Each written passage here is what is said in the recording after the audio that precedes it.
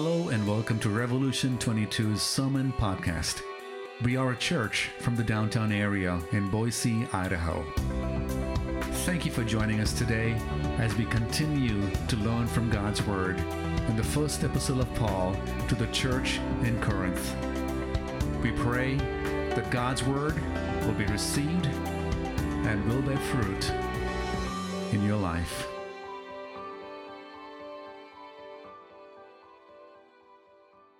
We should be moving on to chapter 15, but instead of doing so, the pastors here, we thought it'd be good to kind of do a quick recap over chapters 11 through 14 as we've looked at the manifestations of the Spirit section, the kind of the order section of Corinthians. That being said, as much as I'd love to cover everything, I'm going to kind of treat this message today a lot like we treat snacks at our home. If you're a parent, you've given your kids a snack, what's one of the things they always say right after they finish the snack?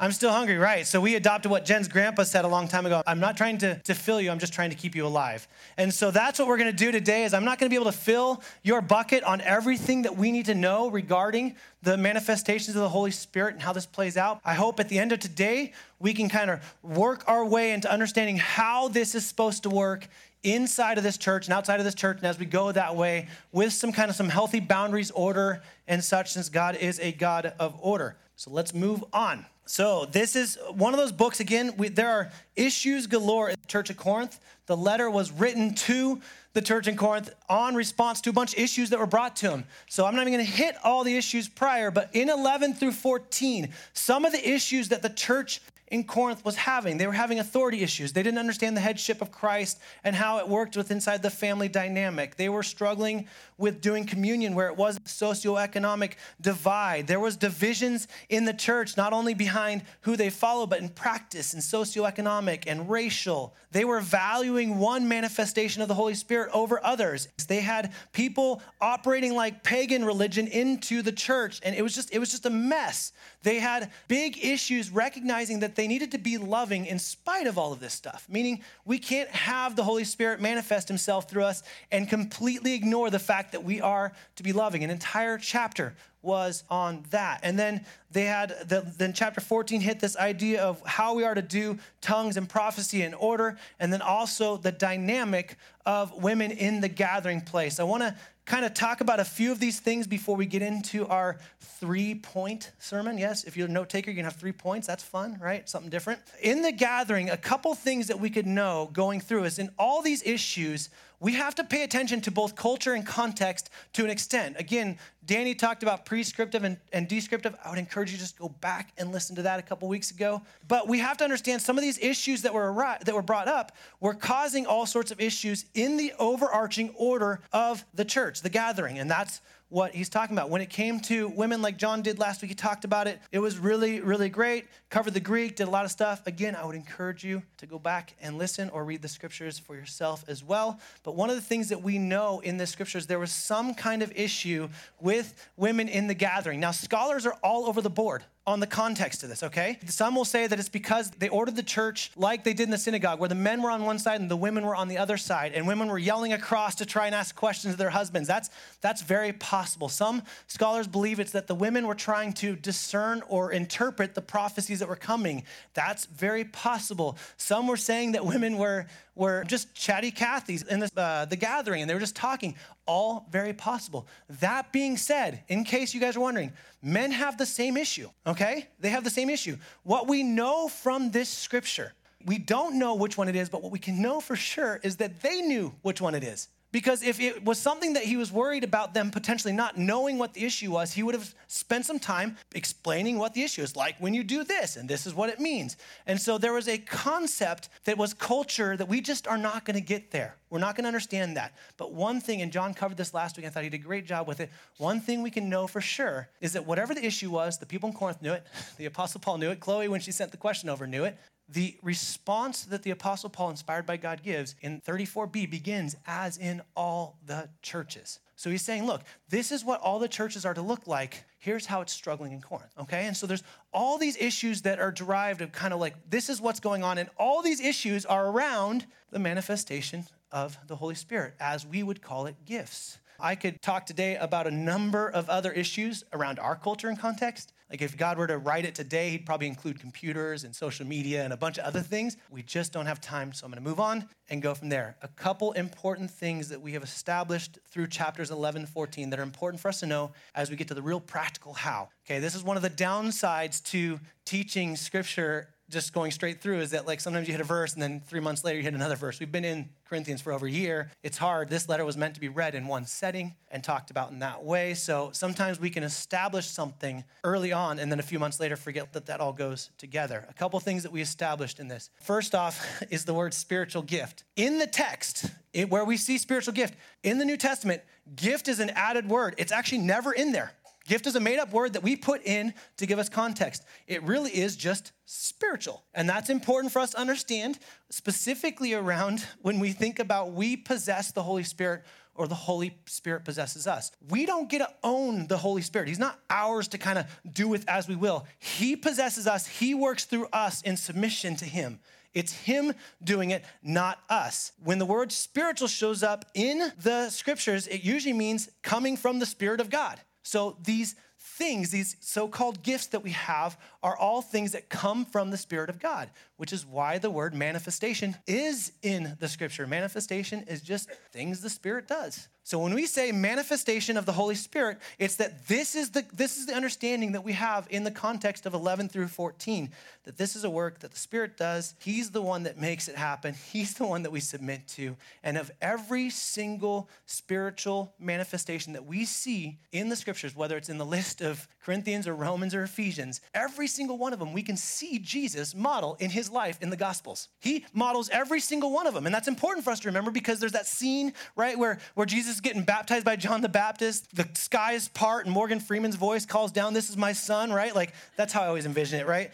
And the Spirit of God descends like a dove, descends on Jesus. And then the very next verse, Jesus, compelled by the Spirit, led by the Spirit. And then he goes into the wilderness, he comes out, and then it says, all the ministry that Jesus does is by the power of the Holy Spirit. So Jesus, I don't have time to go back and talk about it. We talked about it in chapter 12 a little bit. Jesus submits himself to the Holy Spirit, and the Holy Spirit is who manifests himself through Jesus. It's the power of the Holy Spirit in Jesus. That's how he accomplishes all those things while on earth. Again, we don't possess the Spirit, he possesses us. We see in 1 Corinthians 12:11, it says that all these are empowered by one and the same Spirit. So of all the manifestations that we have, they're all empowered by the same and one Spirit, who apportions to each one individually as he wills, not as I want, as he wills. So it's the Spirit's will that manifests himself in our life. It's his doing that manifests in our life. We get hung up on naming our gifts. The thing we really need to get hung up on is, are we doing what we can do to strengthen the faith of the people around us? That's really what we need to be hung up on. God created us. He knows us, and we are accountable to be us, not someone else. We're going to stand in front of God one day, and he's not going to go, Bren, I really wish you were more like John. He's going to say, Bren, here's what I created you to be. You need to give an account to what I created you to be for you, not under someone else. So we're individual. We're important. If you look at the study of the manifestations of the Spirit, whether it's 1 Corinthians or Romans or in Ephesians, all of them are there. Here's the thing. Every list is not ordered the same, and ones are missing from each list, which leads most scholars to believe that of the list we have, the manifestations of the Holy Spirit, it's not an exhaustive list, that the Spirit is going to manifest himself in other ways in believers. Now, I understand wait, does that mean anything can be manifestation of the Spirit? Yes. And how we know if it is of the Spirit, it's really easy. We know it's not a talent. It's not just man doing it. When God does uncommon things in the common world for the common good of the church. When something that seems normal and the Spirit does something uncommon, that's the Spirit working. That's how we know it. And so that's the really quick few things we need to remember. If you want to listen to some more, go back to the podcast, or please go study the scripture. It's really, really wonderful. There are 3 things that we are going to do to try and establish as boundaries for us as a church and how we are going to move forward in practicing these manifestations of the Spirit. These are 3 things. They're not all of them. It's just a few that we're going to do, and I'm going to dig into each one, hopefully, without rushing through it. But I really want us to grab this. Again, at the end of the day, there's still more, but this is where it is. The first one is that we need to be dependent. If we are going to be people that submit ourselves to the Spirit and submit ourselves to his working, then it takes not a slight dependence, but immense dependence. We can't do it on ourselves. We can't do it on our own. It's him that does it through us. So we have to be completely dependent on him. One of the ways that we are dependent on him is through prayer. Prayer is one of those things that Jesus modeled. You saw it over and over again in his life. We see in scripture over and over again that we are to pray without ceasing, that we are to be in communion with the Lord. Here's the thing. I'll just say this. If you aren't spending much time in prayer with God, then you're showing that you believe you're dependent on something else other than him. If the only times you go to God are for meals, to bless some food that doesn't really need to be blessed in that way, or because you're having a hard time and you want him to get you out, you're saying that I only need to go to God for these reasons, but he has no play in the rest of my life. To understand how to walk in the Spirit, as you live in the Spirit, so that the Spirit can manifest himself, we have to be dependent on God. The primary way we show dependence on God is prayer. It's being before the Lord, listening to him, hearing him speak. We have to be a people that spend time in prayer, not just talking at God, but time sitting and being still and knowing that he is God, letting him speak to you. He's speaking. And one of the primary ways he speaks to us, not the only way, but one of the primary ways he speaks to us is the second thing under dependence, and that's scripture. He speaks to us through scripture. So if you're here today and you're a child of God, you submitted your life to him, and you spend zero time in scripture, I'm telling you, you are anemic. How are we ever going to see the Spirit manifest himself through us if we don't understand the order with which he does it in Scripture? Whether it's prescriptive or descriptive. We don't see God's ways of doing things. We're left on our own accord to try and decide what it is.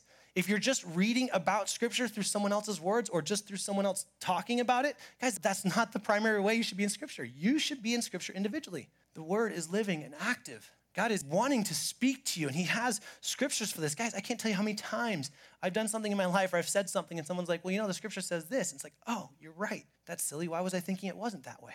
Like, we need to be in scripture. And not just, okay, I got my Bible plan done, but like literally going to the scripture and saying, God, speak to me. It's living and active. Submit me to it. Show me what I'm missing. Help me see it through the life of Joseph or Moses or any of these other people. Let me see what your will is for my life. Guys, it's in the scripture. It's in God's word. It's living and active. You want to see yourself dependent on God. If you are not in prayer and you are not reading scripture, guys, you are showing in action that you have no dependence on God.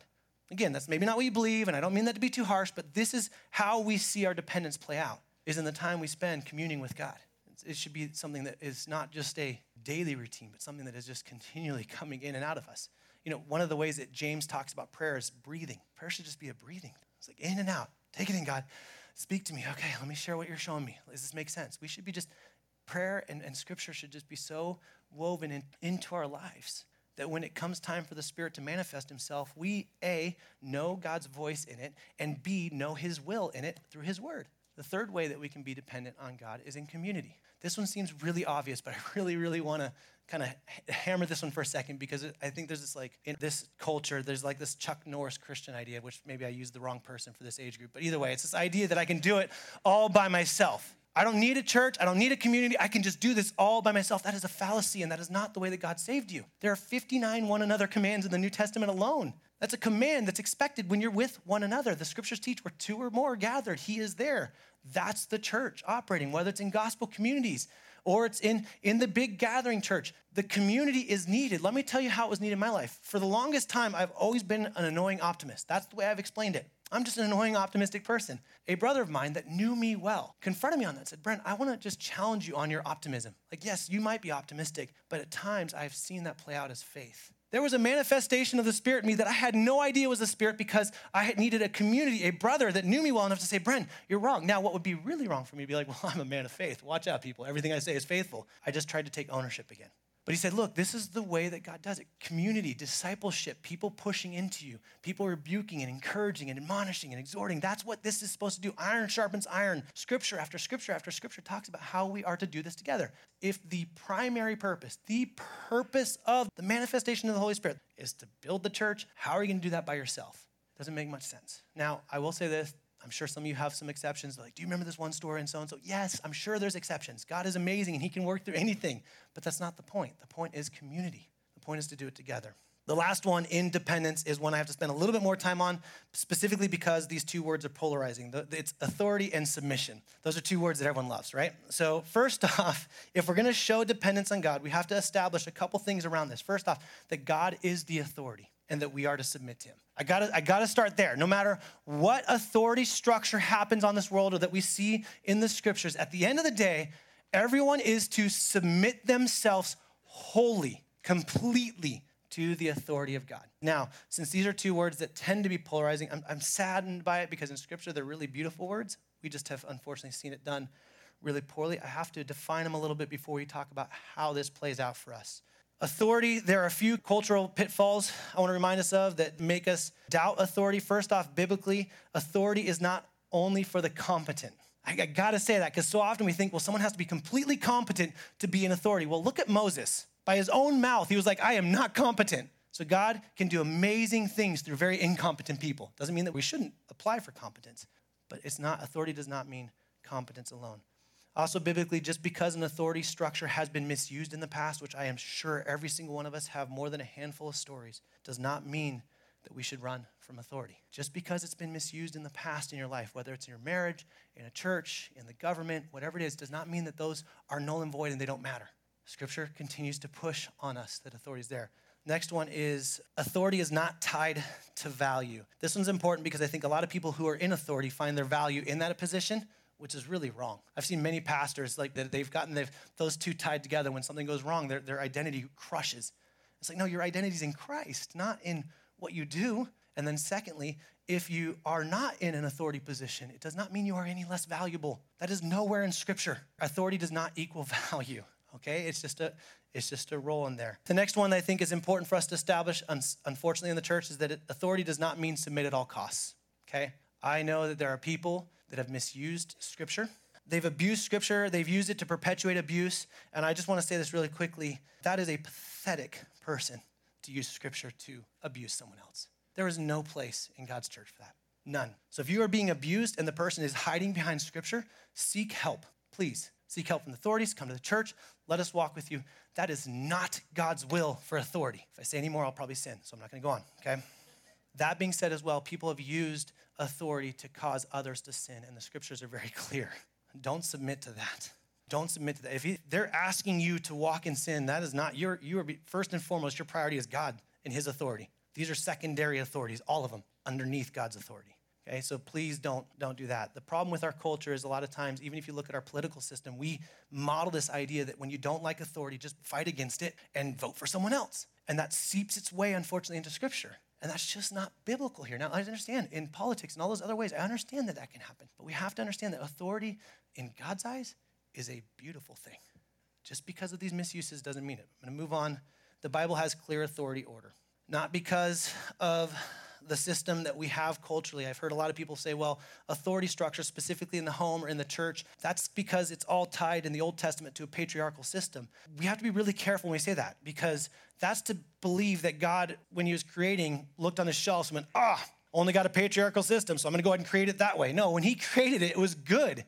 And it was his creation and his order. And if you look all the way back in the garden in Genesis 1, it's all good. And there is authority and there's structure and there's boundaries and it's beautiful. Sin mucks that up. Sin is what messes it up. Authority is good. We talked a lot about this at the beginning of chapter 11, and I don't have time to cover it. If you want to, you can go back and listen to the podcast. It was in November, or read it again and look into it. But I want to just real quickly say, in authority, a lot of times what people struggle with, especially when we think about male and women, which I'll talk about more later, and this is something I said back in chapter 11, a lot of times people will struggle because they'll say men really are either very domineering or they're super passive. And it's like, what's going on? Well, both of those are effect of the fall. Both of those are effect of the fall. You realize that that's not the way God created it. That's a effect of the fall. As is in the women, if you look in Genesis 3 and you read right after the fall and everything that happens, what is her desire? To usurp the authority of the men. That's an effect of the fall as well. Let me say this really clearly. When authority is done well, which is very rare, but when it is done well, everyone, the person in authority and the person underneath it, thrive. Everyone has equal value, everyone has equal purpose, different roles, but everyone thrives.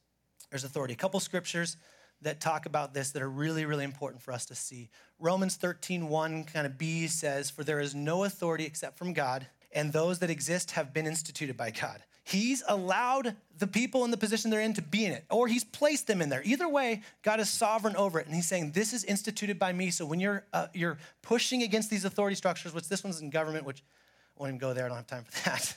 But when you're pushing against those authority structures, just recognize that you might be pushing against God. And we have to be really careful about that. The second scripture that makes us a lot more accountable for those in authority, Romans 14:10, kind of B through 12 says this, "For we will all stand before the judgment seat of God, for it is written, as I live, says the Lord, every knee shall bow to me and every tongue shall confess to God. So then, each of us will give an account of himself to God." Now, I will tell you right now, that scripture is one of those ones, if I let myself sit in it, causes immense anxiety. Because I understand having to give an account for my own sinfulness, my own struggles.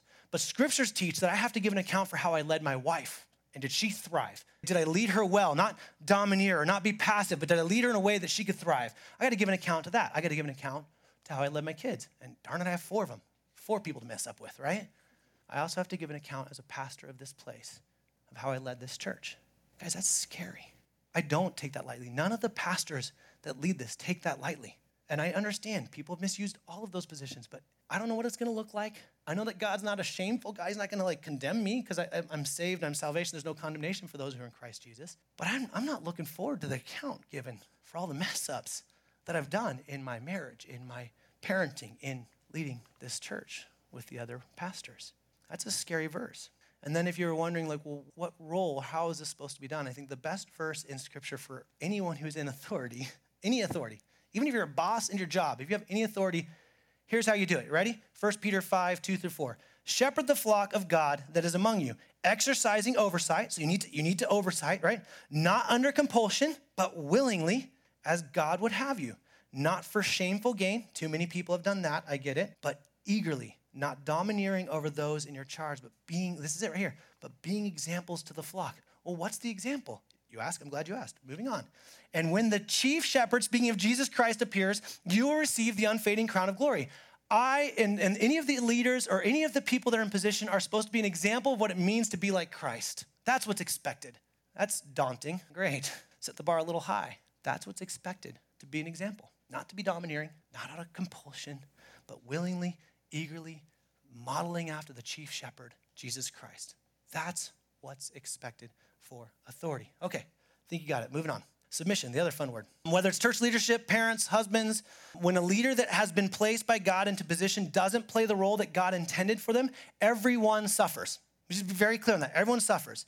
But when we look at submission as a whole, so often we think we can compartmentalize submission. It's just not possible. It's really, really hard to say, well, I just don't like my boss, so I'm not going to submit to them, and that to not accidentally bleed itself over into other avenues in our life. Many of us, I'm telling you, I've done this to myself so many times where I've thought I'm just not submitting to this person. And it almost always, when I peel it back and get someone to work in my heart, I realize, I'm not submitting to God. I have issues. I can't submit in this way. It's really hard to compartmentalize. In the scriptures, we see all kinds of submission, all to submit to God. We see that we are to mutually submit to one another out of reverence for Christ. We see that husband or wives are to submit to husband, children are to submit to parents. We're supposed to submit to government. Submission is all over scripture, all over. And it's in all its places, it's viewed as a beautiful thing. One of the best examples of submission, I think, would be just where we should start and end for the sake of time is Philippians 2:5-8. "Have this mind among yourself, which is yours in Christ Jesus." So, hey, have this mind, which is already yours in Christ. You already have this. Now live in this, think in this, operate in this. "Though he was in the form of God," speaking of Jesus, "did not count equality with God a thing to be grasped, but emptied himself by taking the form of a servant, being born in the likeness of men and being found in human form. He humbled himself by becoming obedient to the point of death, even death on a cross." And it goes on to talk about how then because of that, God exalted him above every other name and every knee will bow to him, which we already just read in another scripture. Submission is a beautiful thing. Christ had every opportunity to kind of pull the God card out at any moment, but instead didn't. He willingly, joyfully submitted himself, walking to the cross. Submission is a beautiful thing. Ultimately, submission starts and shows our dependence on God. If we aren't dependent on God, it's very hard to be submissive. Okay, let's get super practical here in this section, and then we'll move on. I don't have time to hit every single question that maybe has arisen over these last few weeks, but a lot of really great questions have come. When it comes to the manifestation of the Holy Spirit from the perspective of authority and submission, one scholar wrote it this way. I shared this back in chapter 11. I'll share it again. He says, "Both as humans and Christians, women are completely equal to men in worth abilities, intellect, or spirituality. Many women are obviously superior to men in abilities, intellect, maturity, and spirituality. God established the principle of male authority and female subordination for the purpose of order and complementation, not on the basis of any innate superiority of men. It's important that we remember that. When it comes to how, I want to be really clear, hear me on this.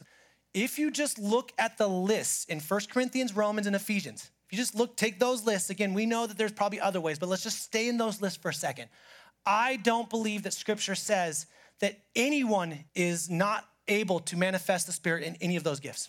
Let me say that again. Whether you're male, female, early Christian, child, the Spirit will manifest himself in any of those ways. Now, I understand there are a few of them that we have other scriptures that talk about order and authority under it. I'll bring up one example, teaching. Most people, when they think of teaching, they think of it right here where I'm standing right now, and that is just not true. This is one aspect of teaching. There are people, faithful volunteers down in the classrooms right now teaching little ones, and I would argue that that's probably a little bit more valuable than what I'm doing most of the time. There are people teaching all different ways. In fact, my wife, she does not believe that God had gifted her with teaching. She didn't feel that way, but got pushed really hard to teach the women's retreat. I listened to the podcast. Let me say this right now. Through the podcast, just on the application alone and the way she spoke, she was 10 times better than anything I've done. Like she spoke more clearly, wasn't as quick, like finished her sentences and didn't run off like I always do. Like she just did a lot better job than me. And then you look at what God did in the hearts of those women up there, and it was profound, it was uncommon, and it was a manifestation of the Spirit. Jen came back and she doesn't feel like, well, now I have to teach everywhere because the Spirit showed me here. She said, no, I feel like God gave me that for this season. I stepped into it in submission, and he did a mighty work in that. It'd be wrong for her to say, well, now I have to do it in every way, unless the Spirit's saying, no, I want to lead you. I want to do this again. I want to do this in a different way.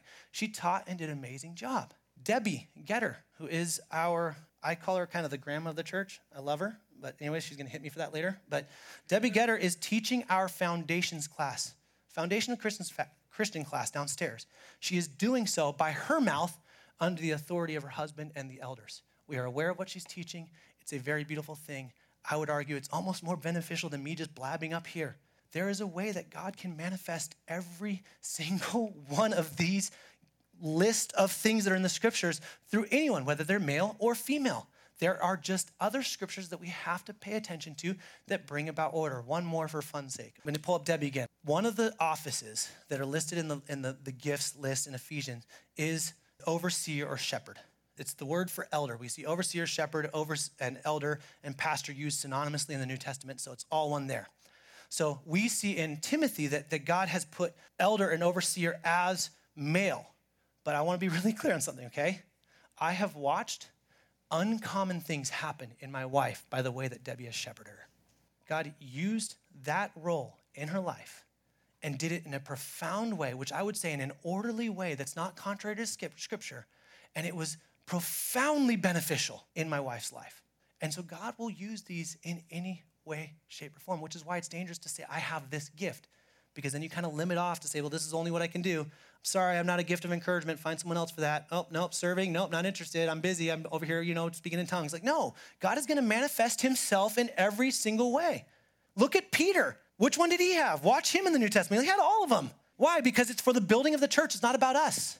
And yes, there may be ones that he may use in your life for a continuation for a long time, or you may be that person that's in this small C extension of Christ's church where he says, I'm going to use this over and over and over again to build this church because it's necessary and it's needed. But all of it's him and his doing. Okay, moving on. When we're submitting to the Holy Spirit and looking to be used by him, I say go for it. Just under the authority of God and the order with which he's set in place. So there have been a number of questions that have come up around this. What about when your husband isn't a believer? Should we wait to step? No, step forward in faith. Win your husband over in patience. In fact, there's plenty of scriptures that talk about an unbelieving husband and how to operate with them. Look into those. What if your husband's lazy? He is a believer, but he's lazy. All right, John talked about it last week. Dude, it's time to stop being lazy and step into the role that God has placed you in. You didn't marry this woman to just have a trophy wife. You married this woman because you're supposed to love her like Christ loves the church. That's the expectation. So step into it. These are ways that these things can happen. We had another question is, what about single women in church? I think you have the covering of community and church leadership. Depending upon what age it is and how it works for your family, you're underneath your parents' authority. Obviously, that can change at some point, but ultimately you have an authority. Move, go, step forward, be eagerly desire these gifts and move forward in them. Just do so under the dependence of God. What about a young believer? If you're doing it wrong, there is grace. Be repentant. Let's go. Let's start working on this. Let me just say it this way. Ultimately, at the end of the day, when it comes to the manifestation of the Holy Spirit is not only ready, he is already at work. And every single child of God has been given opportunity after opportunity to submit themselves to the order and authority of God, and for the Holy Spirit to manifest himself in the most uncommon ways to the most common people for the common good of the church. Moving on to my second point. Okay, second point. First one is that we're supposed to be dependent. Secondly, so when you step forward, be dependent on God, move forward. Second one is to be bold. I want you to step out and just be bold. The scripture in 1 Corinthians 14:26 says this, "What then, brothers? When you come together, each one has a hymn, a lesson, a revelation, a tongue, or an interpretation. Let all things be done for building up." This scripture shows us that when we gather, whether it's two or more or a gospel community or in a great big gathered church, that we all have something to offer. So bring it in an orderly way. Be bold. That's what he's saying. Be bold. First way we're going to do it is by practice, independence, and with biblical order. Practice these things. You're like, man, I don't know what this is. I know I have helps or a service, or I feel like God continues to do uncommon things through encouragement. Start doing it. Here, what's the worst that happens? You encourage someone and nothing uncommon happens and they feel encouraged. That's a really good problem to have. Start practicing things. If you're like, man, I don't know if this makes sense, I'm not sure, ask someone. Walk with someone, be in discipleship with someone. Ask your gospel community leaders, which, by the way, we're going to give them a book in their leader meeting today to help resource them as well. Come to the elders, but be bold. Practice these things with dependence of God and with biblical order. The next one is the multiple ways, same Spirit. This one was important to me. Many times when God manifests himself in you and you see something uncommon happen, it's really exciting. Because you're like, oh, I finally submitted enough where he could do this and I got out of the way. That's awesome. Like, it's super exciting. But often we try to see it in one way. We try to recreate the circumstance so it can happen in that specific way. The same Spirit works in multiple ways. I'm telling you, try and define how prophecy is applied just in the scriptures. It's everywhere in all kinds of different ways. This is how the Spirit works. He is going to work as he chooses, as he wills, as he apportions to each one of us. And they will look differently. For one person, serving will look this way. For another person, serving will look that way. For one person, teaching will look this way. Another one, teaching will look that way. And it's not a matter of how it's done. It's you just being faithful to God's will. So see it. Multiple ways, same Spirit. The next one in be bold is, even if it's not a gift, it's still a command. I felt like I had to put this in here just because I've heard people say this. Like, I heard someone, and I love them, and I won't oust them, but I heard them say, well, I don't really have the gift of encouragement, so you're gonna have to find someone else to be encouraging. Except for scriptures command us to be encouraging. They do. In fact, one of the 59 one another's is encourage one another. So there you go. Now you all are on the hook to be encouraging. And here's the thing, just because it may not be an uncommon thing doesn't mean we don't do it. We're still commanded to be kind and love and patient and fruitful. All those things are commands of every believer. So just because it's not a command or it's not a gift doesn't mean that you still aren't supposed to operate in that way. Which at the same point, if you think hospitality is one of your gifts, here's the other way I think you need to think about it.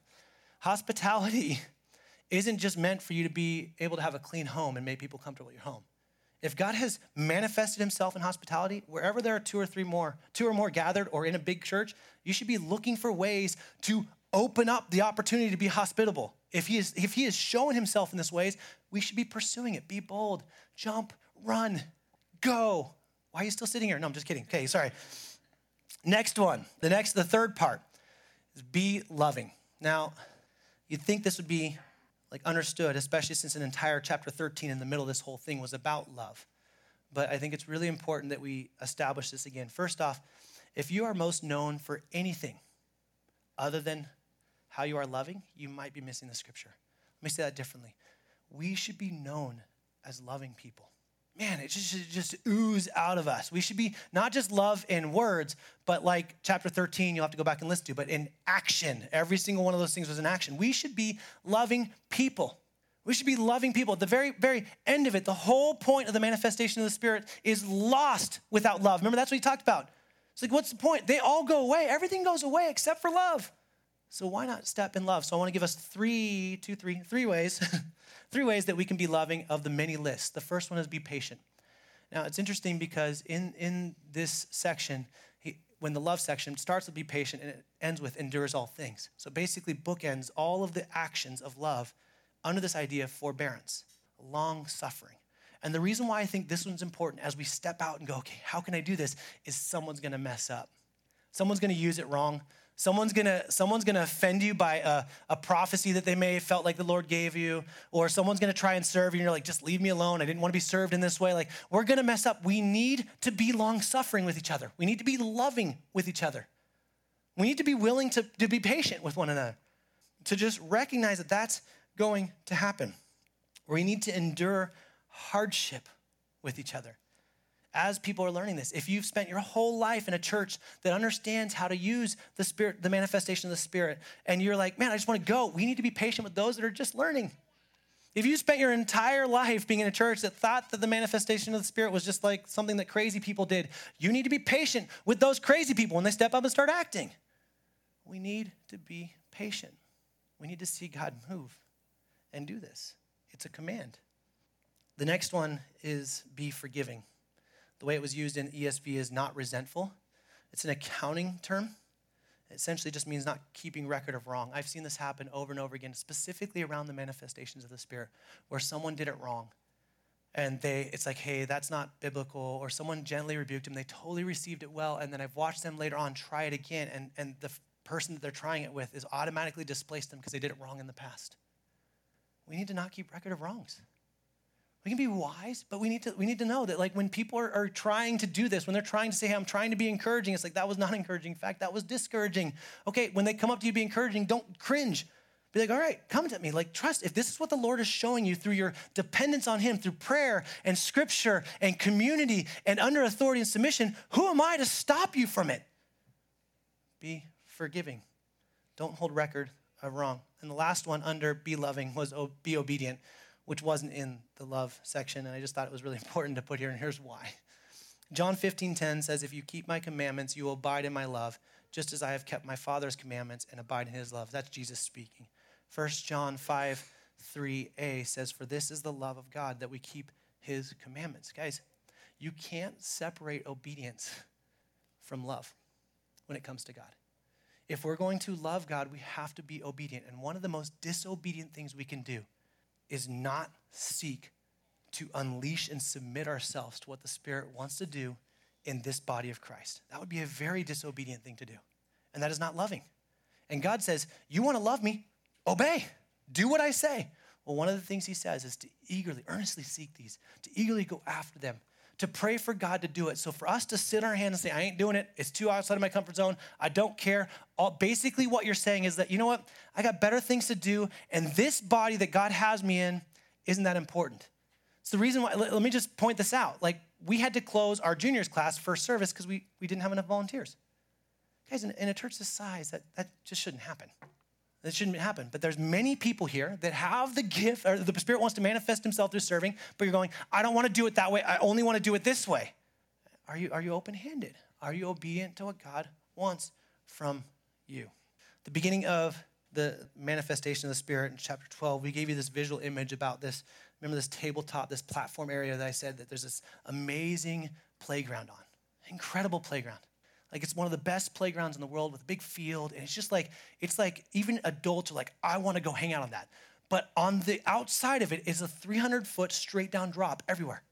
And so you got people that are up there, they're like, throw it long. And you're throwing it long and they're flying off the edge. That's who I would call maybe the people that have ran with the spiritual gifts too far early on. Then you got people that maybe weren't raised in the church of manifesting the Spirit, and they're literally clinging onto a seahorse or sawhorse or whatever it is because they don't want to get near the edge because they're so afraid to fall off. Again, what this scripture shows us is that there's a fence so that the person that's clinging going, I've never done this before, I don't know what to do, I'm so scared, can loosen their grip and can move around, because if they're going to hit anything, they're going to hit a fence. They're not going to fall off the edge. And for those that maybe ran a little bit too far, they might hit their head a few times on the fence. But the point is that we can, as believers, we can step out in confidence because God has created order and authority that we can fall underneath. We just need to remain dependent. We need to be bold, and we need to be loving. This is what it means for us to walk in these things. So let's pray for God to do a work. Let's step out in faith to practice these things. Let's submit ourselves to the Spirit and his will and his authority. Let's watch God do something, because here's what happens. Here's the most beautiful picture. Ephesians says this: when we operate in this way, we display the manifold wisdom of God, with the very color of God, the goodness of God. When we operate inside of submission to the way that the Spirit manifests himself, the world looks at the church and goes, whoa, what is that? Look at the way they serve, and they're encouraging, and there helps, and there's mercy, and there's teaching, and there's prophecy, and there's all these amazing things happening, and all it's doing is building and building and building and building. And what happens is what happened in Acts 2. People look at it and go, I want to be a part of that. When we choose to not do that, we look like a church that maybe has some bright spots here or there, but ultimately what speaks loudest is our division and our issues with all the struggles of things that may be off. And what the world sees is like, yeah, that place, I mean, I'd love to go there, but that place, they're just as divided as the rest of the world.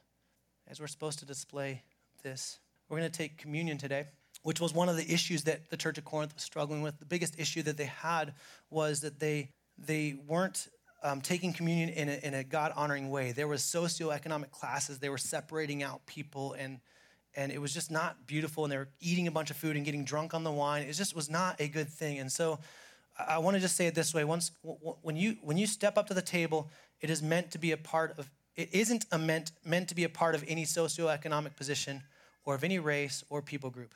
We come to the table equal in value and image bearers of the Most High God. No matter what our background is, we are equal, one in Christ. The Lord's Supper must be marked by clear manifestations of unity and concern for others. If you come to communion and you come to this with a willful dissension or divisiveness to someone in the body, guys, you're literally taking what cannot be divided and saying it can be. The beautiful thing about communion is it's not that we just proclaim what God has done for us in salvation and sacrifice and all that stuff, but we proclaim what he's going to do in his kingdom, and his kingdom is unified. And so if you're here today and you're a follower of Jesus and you have unrepentant sin, you have unconfessed sin, confess it. If you're here today and you're a follower of Jesus and you have divisiveness with another believer, if you have unforgiveness or bitterness with another believer, then confess that, be reconciled. And here's the most beautiful thing that I think is always forgotten about that part, because we hear that and we're like, oh man, that's so heavy. Now I can't take communion. No, listen, this is the best part. When we are repentant, our sin should drive us to our Savior, not away from him. When we repent, we shouldn't walk up in shame. We should be running in joy that we've been forgiven. Repentance should bring about joy, recognizing that not away from him. We don't have to run from him. We can run to him in repentance. And so the band's going to come up and we're going to take communion. But as we do communion, know this, please. You're going to come up and just take it as yourself, or you can take it in your gospel communion as your family, whatever would be easiest, or whatever you want to do it. Just take it whenever you want, but do it with these few things. One is recognizing that you are equal in value to every other believer. Yeah, man, there's like God, you are made in God's image. You're equal in value. There is no second-class citizen in the kingdom of God. We are all equal in that way. And the second thing is that if you have unforgiveness or bitterness or dissension, let me just say this, in conjunction to the message and everything we're talking about, if you want to see the Spirit of God manifest himself, a lot of times that gets hijacked by us not confessing sin. A lot of times the reason why we don't see him moving more, we can't hear him more, is because we have this darkness that was never meant to be carried. It was supposed to be laid at the foot of the cross, so that Jesus paid for it already. I don't know why we're carrying it anyways. And we are still holy and blameless and righteous, not because of anything we've done, but because of what he's done for us on the cross. So if you're holding on to that stuff, just let me tell you right now, it's hurting you and those around you. It's hurting this body. And it may be a really big deal, and I understand there may be a lot of conversations that have to go after, and there may be a lot of reasons for that. But if you're going to just apply 1 Corinthians, there aren't supposed to be divisions. And so if you need help with that, whether it's just understanding how to be dependent or bold or loving, we'll have people in the prayer room. You're welcome to take communion anytime. Let me pray for us. Heavenly Father, we thank you so much for your word. We thank you for the ability to see your Spirit work in and through us for his glory and for your glory and for his purposes and not ours. God, I pray that we'd be a body of people that are so submitted to you that the Spirit is just blowing up everywhere and people go, I want to be a part of that. God, this room is just layered with 1 million names on the studs that were written last Easter of people that we want to come and know Jesus. God, I pray that the way that we serve each other, the way that we submit to you, the way that we're dependent on you, God, would drive those people to you. And we come to see many to know your name, to claim your name as their Lord and Savior. It's in Jesus' name we pray. Amen.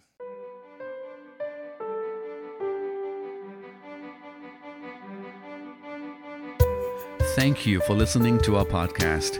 To find out more about our church, please visit revolution22.org. We encourage you to not neglect meeting together as believers.